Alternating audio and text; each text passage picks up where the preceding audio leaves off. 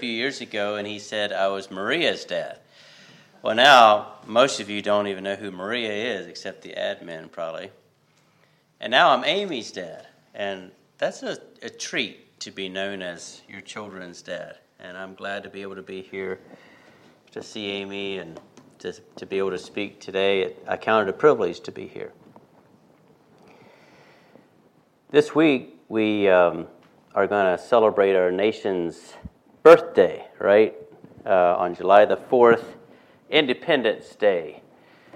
1776, right? Been a little while.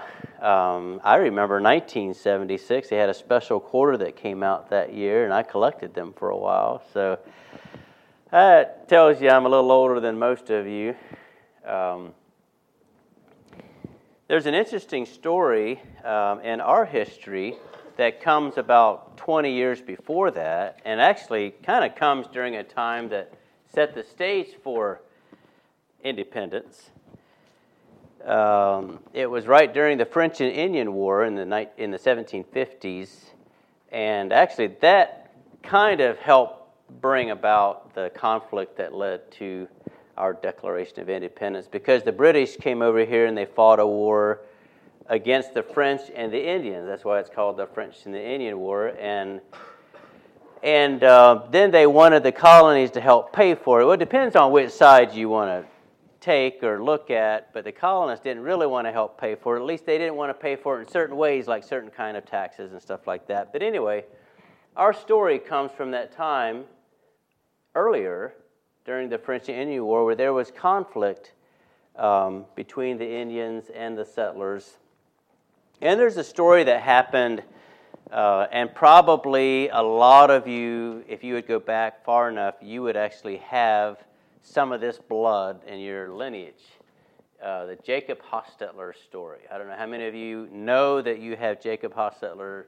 Yeah, probably a lot of you do. I'd say 3/4 of you probably do. I wouldn't be surprised. But anyway, here's how the story goes.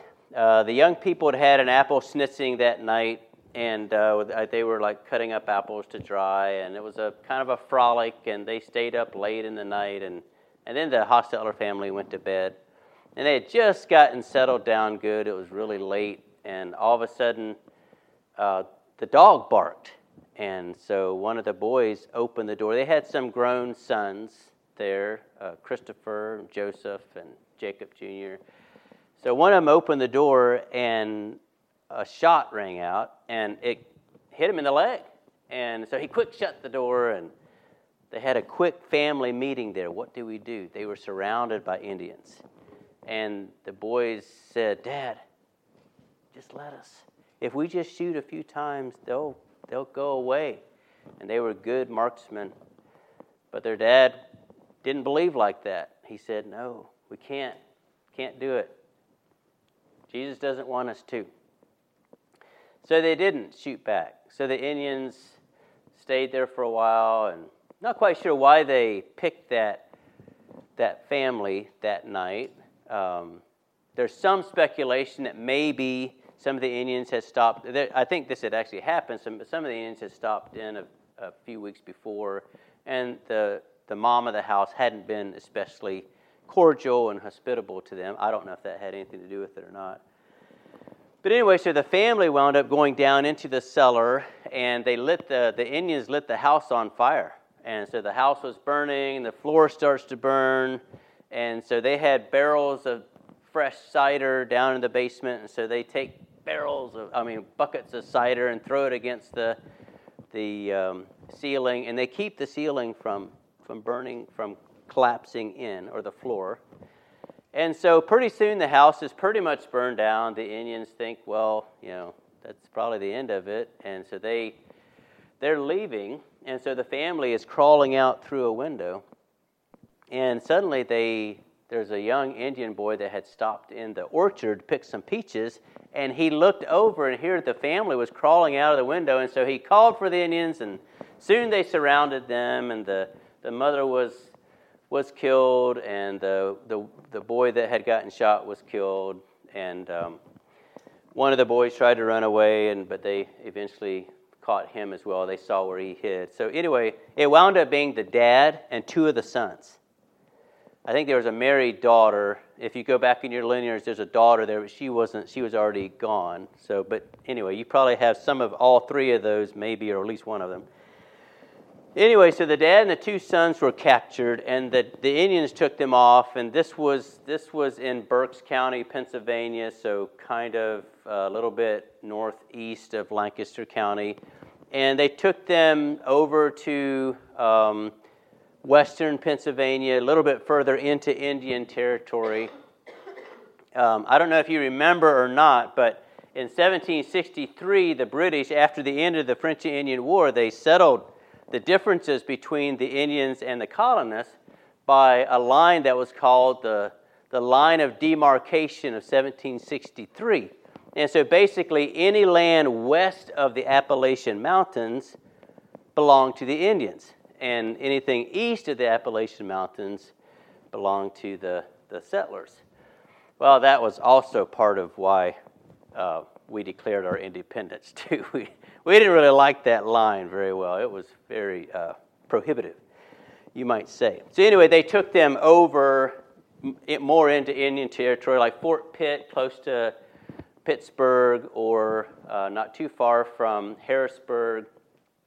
And but when the dad and the two boys were leaving, the dad said something that I want you to remember. I wasn't sure what to speak about today. I don't have, probably most of you I will probably never see again. It's like this is just this one little opportunity. So what am I going to say?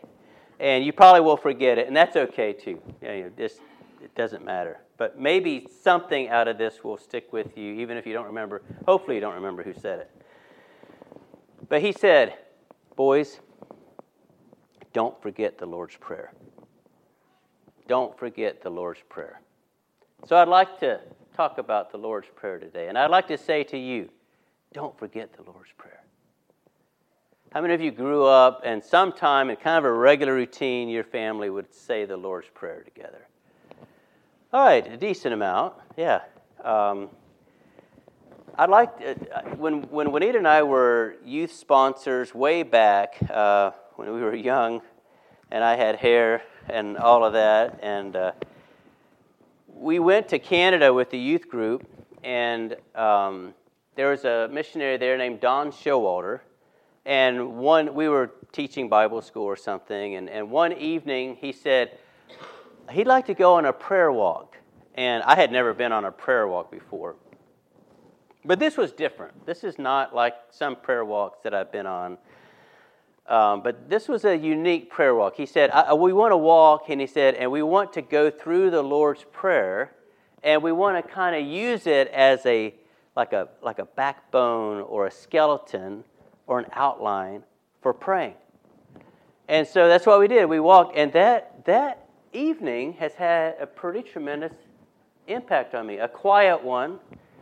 But I don't do this, I can't say I do this every day or even every week, but I have often over my life walked and said the Lord's Prayer and then used it as an outline for praying. And I would like to encourage you to do this. I think it has shaped me, and I think it could shape you. After 30-some years of doing something over and again, it does shape you, right? I mean, you habits shape us. So let's, we don't even have to turn to it, but Matthew 6. You guys know the Lord's Prayer, right? It's in the context of not praying so that other people can see you, not praying to look spiritual, or using vain repetitions. And so in some ways you think, well, if we say the Lord's Prayer over and over again, is that a vain repetition? Well, it probably can be if we're not really paying attention to what we're saying. But I think it is something that Jesus taught us to pray, and so it's important. By the way, just a little blip on that. The boys and the dad did get separated, and the boys actually were adopted into the Indian families, and so they became Indian. The dad never, maybe he was old enough, maybe he didn't have the opportunity because he was older. But he eventually escaped and was trying to get back. He didn't really know how to get back, but trying to get back to his people. And at one point, he was floating down the river, floating past Fort Harris, would have been where Harrisburg, the capital of Pennsylvania, was, floating down. Is that the Susquehanna there? Is that the... Anyway, he was floating down that river, and he was so weak, he couldn't even talk. He was almost dead. Somebody saw him from the fort and yelled at him, and he just was able to raise his hand. And they sent a boat out, picked him up, took him back, nursed him back to health. He got remarried, and one day he's in his cabin, and this Indian guy shows up at the door. And he says, "Come in." And the Indian guy, no, he went out and sat in the yard. And so later, when Jacob was done eating, he went out and talked to the young Indian boy. And the young Indian boy was able to say just a few words in German. He said, "Ich bin Christian Hosteller." And here was his son. And he almost didn't stay English or Amish. He wanted to go back to the Indians because it was so uncomfortable and so different. But he met a young girl, and that kept him, and so that's why some of us would have Christian Hosteller in our lineage. Don't forget the Lord's Prayer. So Jesus said, "After this manner, therefore, pray ye." So like this. Doesn't necessarily have to be exactly this, but after this manner, like this. So let's think about this. We're taking a walk, right? You're going with me. We won't actually do it because, man, it's warm in Arkansas this time of year. But you do it. Get up early in the morning or late at night. After this manner, pray ye. And what's the first thing we say? Our Father. And I think this is a significant start to any prayer. Our Father. First of all, it's not my Father. It's not just mine, but it is mine. But it's ours. But it's also a father. And I don't know what you think about when you think of a father. I remember when I was young, I thought, boy, when I get a chance to be a dad, I'm going to be a good dad. I'm not going to make all the same mistakes that my dad made. And maybe I haven't. I don't know. If I haven't, it's only by the grace of God.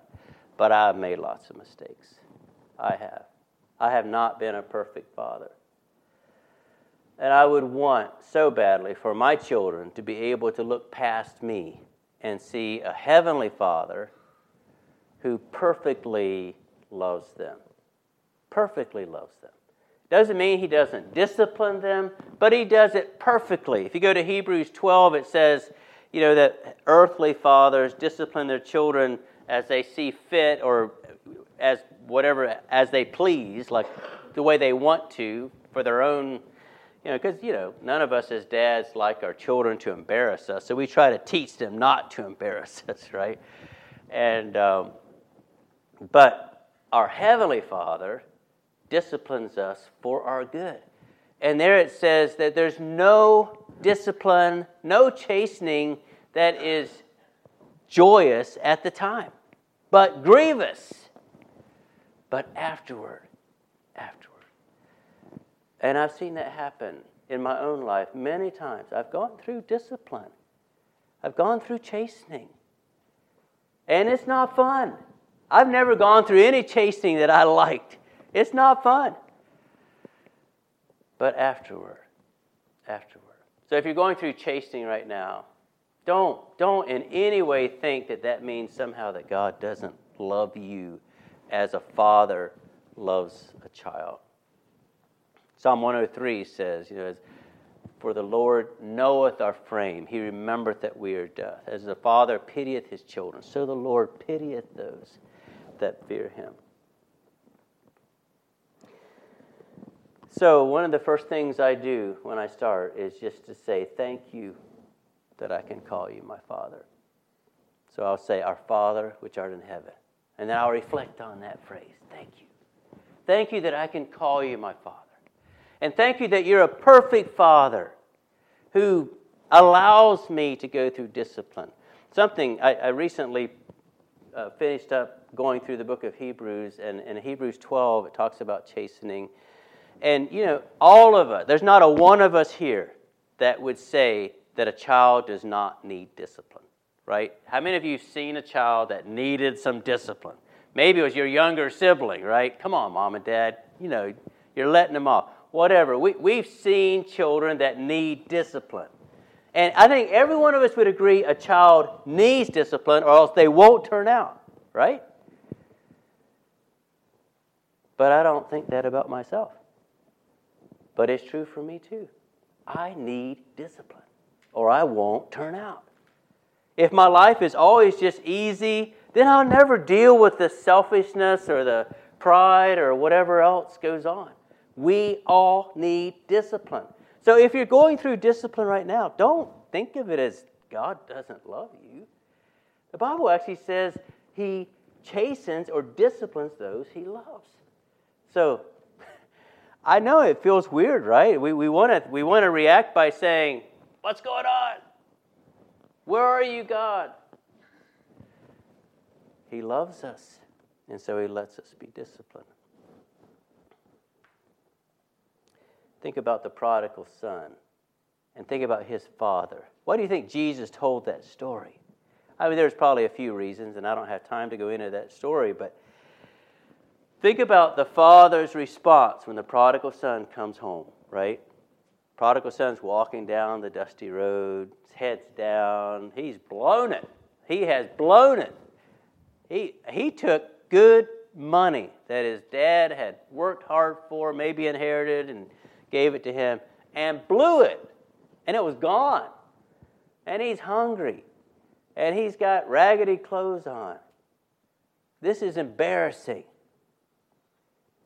What does his dad do? He runs to meet him. Runs to meet him. That's the love of God for us.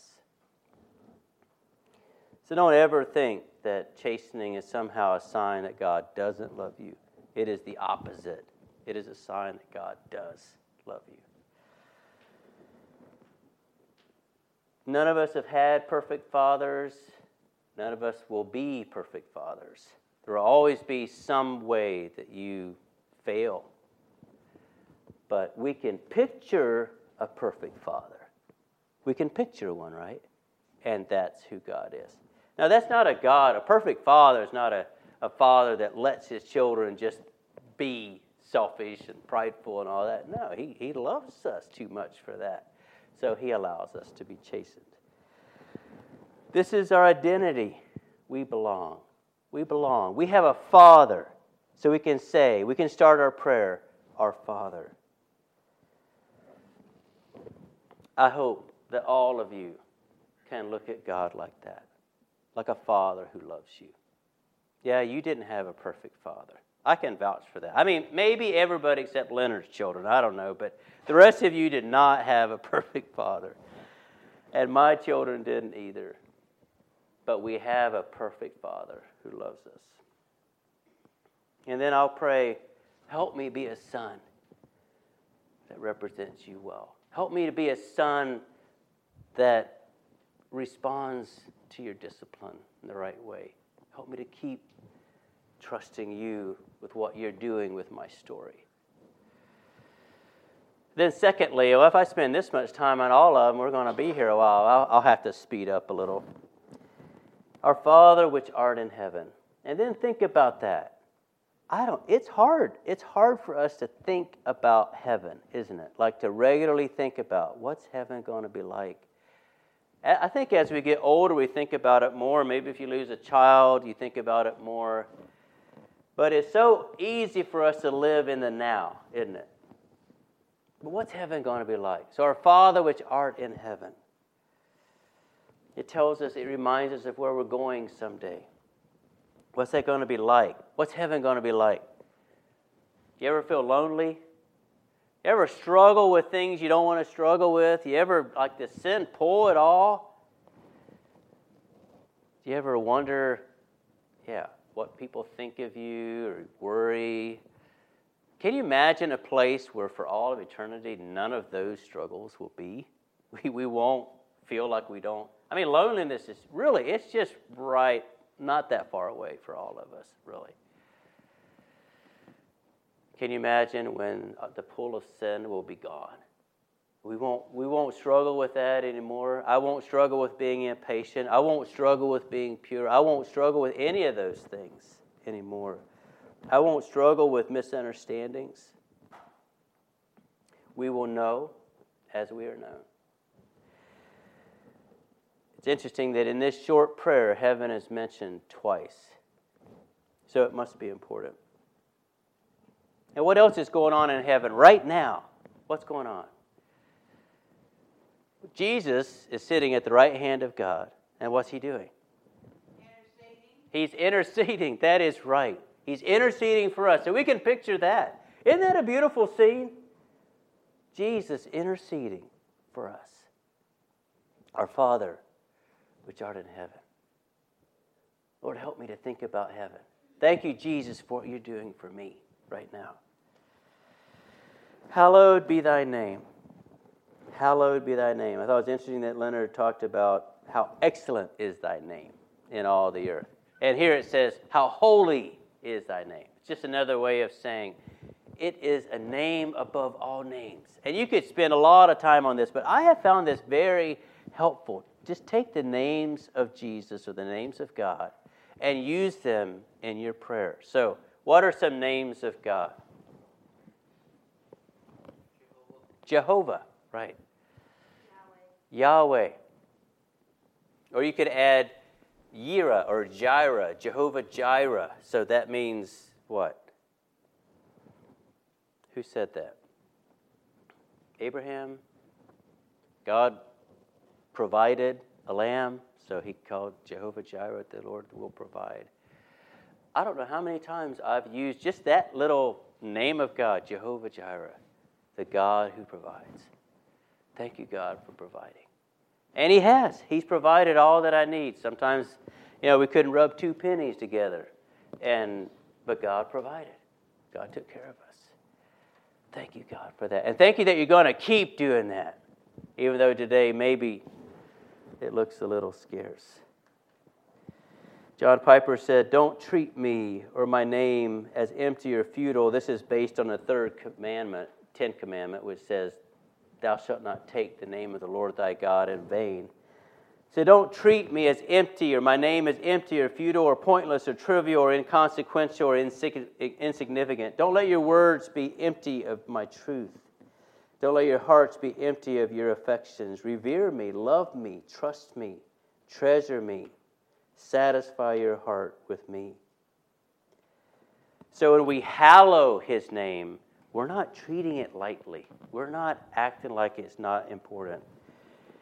And it reminds us that God is also holy. If his name is holy, he is holy. And then that's what I want to be. I've already said I'm his son or daughter. Now I'm a daughter or son that wants to be like him. I want to be holy like he is holy. In Joshua 7, after the defeat of Ai, Joshua worries about their name being wiped out, and then he wonders, God, what are you going to do about your great name? What are you going to do about your great name? So when we pray the Lord's Prayer, we're saying, hallowed be thy name. Your name is holy, set apart, sanctified. It's that idea of it's a more important name than any other name. And someday at the name of Jesus, every knee is going to bow and every tongue is going to confess. I like to sometimes think about people in the news. Someday President Putin, or what is he, a president? I can't remember. Anyway, he's going to confess that Jesus is Lord. Maybe he does to some extent. Anyway, but everybody's going to. Hallowed be thy name. Number 4, thy kingdom come. And this is where I would first start doing any kind of intercessory prayer. Thy kingdom come. Lord, let your kingdom come in my life. Lord, let your kingdom come in Juanita's life. What does that mean? And then you can think about that. What does it mean? Kingdom. A king. There's a king. There's subjects. There's laws. There's territory. Jesus is king. I want him to be more king in my life. I want him to be more king in Juanita's life. I want him to be more king in my children's lives. Your kingdom come. And it says your kingdom is not meat and drink, but what? Righteousness, peace, and joy. So that's what I want. I want righteousness and peace and joy in my life. It's not about meat and drink. That doesn't matter. I don't want my life to be focused on what I'm eating.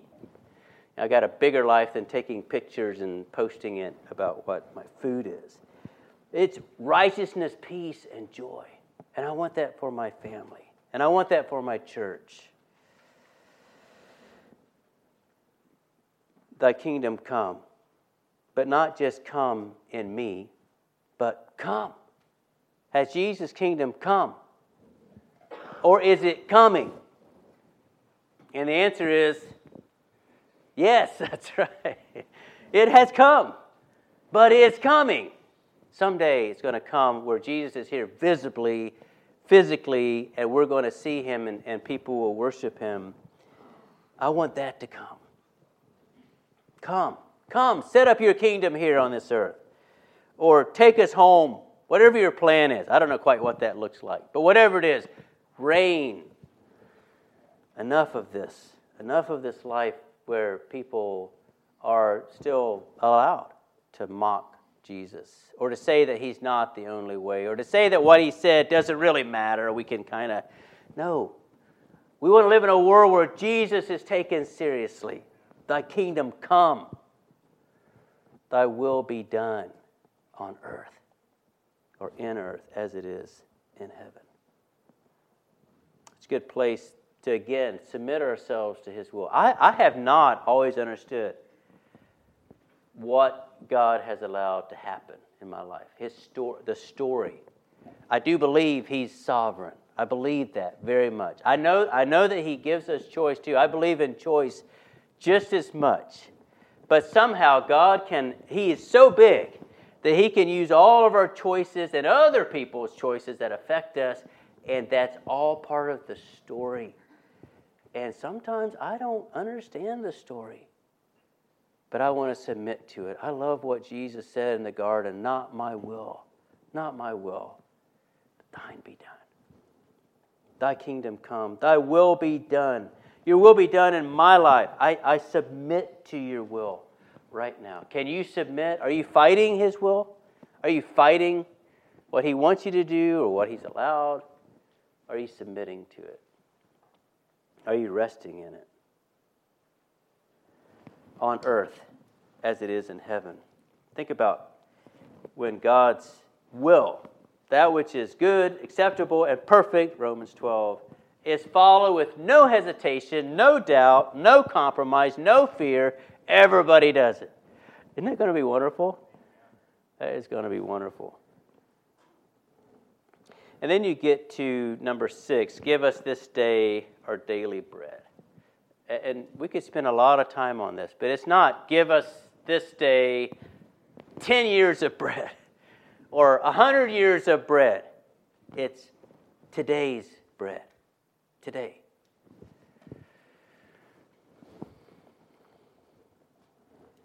I think I have a lot to learn about radical trust. Just trusting God and not worrying about tomorrow. It's what Jesus taught us. And yet it's so hard to do. What's going to happen? Can I trust God? Can I be generous with today? Can I give and trust God for tomorrow? Give us this day our daily bread.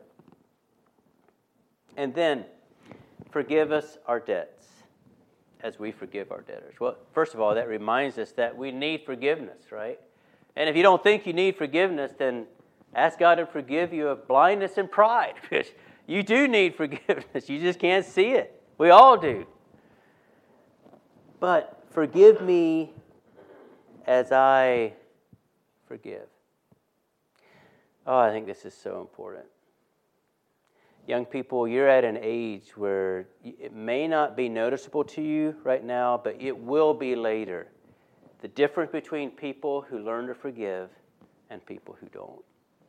You'll see it, because people will become bitter and hard, and they won't be able to cope, and they'll eventually maybe go away from God or go away from the church or whatever, because they can't forgive.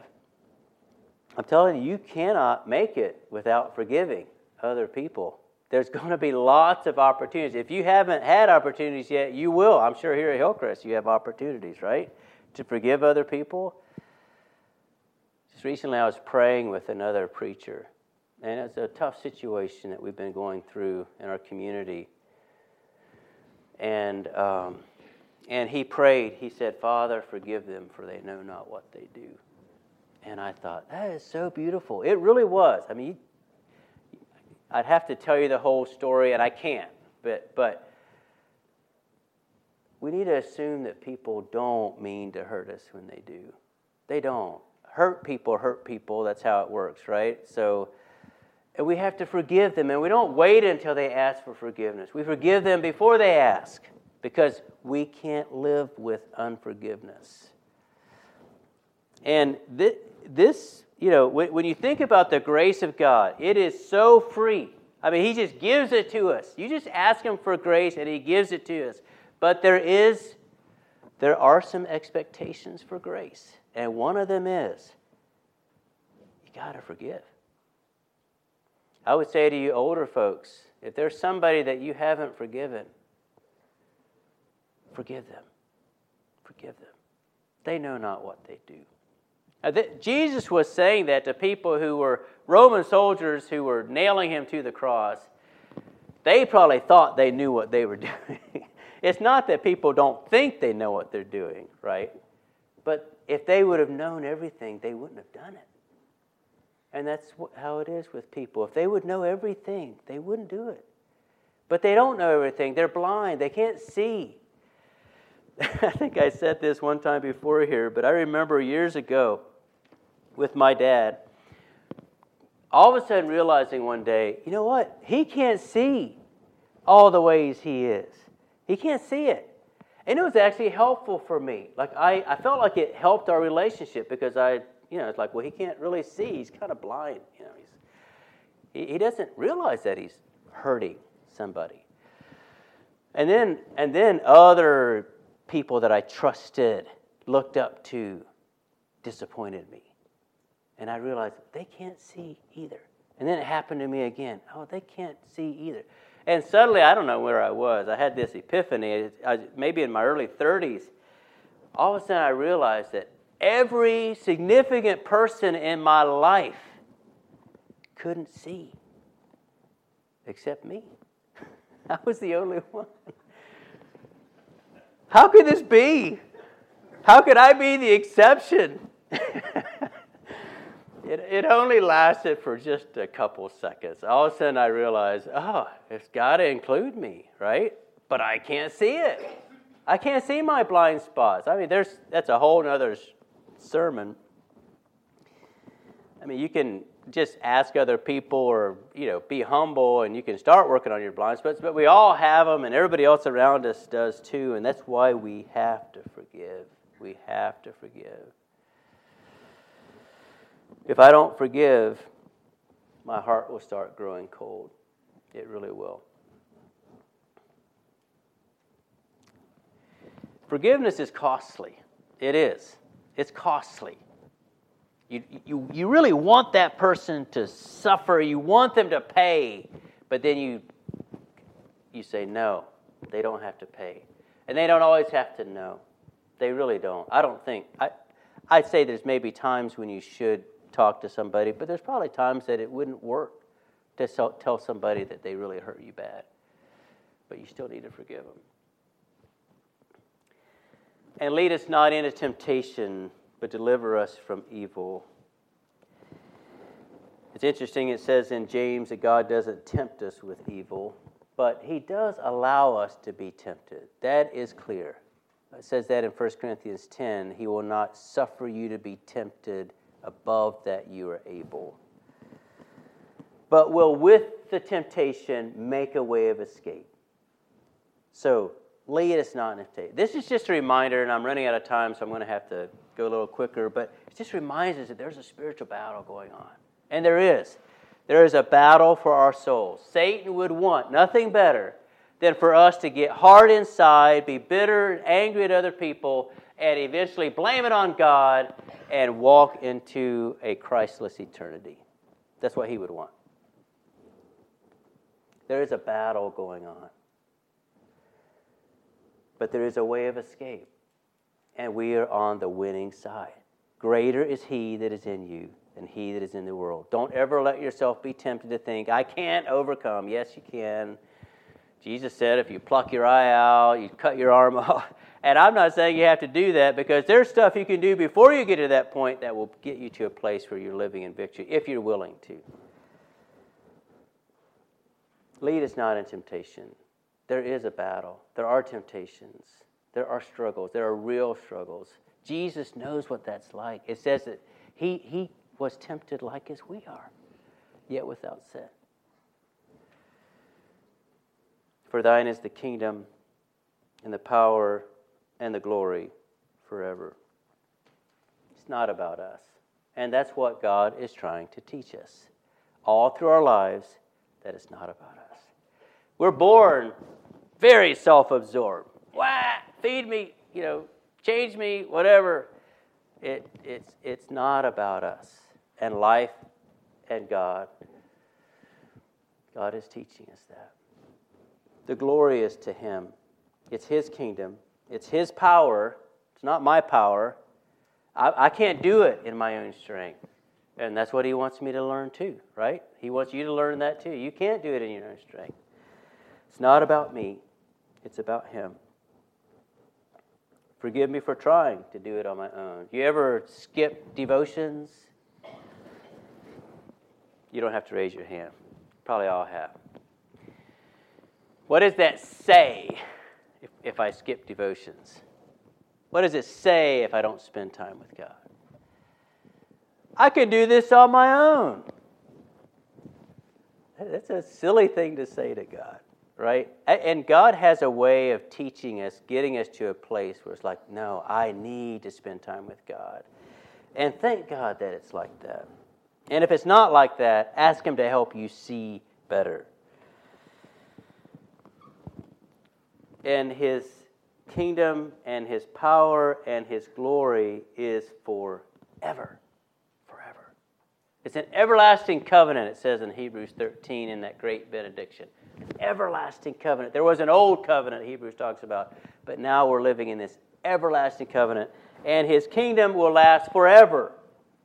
It's not going to someday fall apart. His power will last forever, and the glory will last forever and ever. So if I never see you again, don't forget the Lord's Prayer.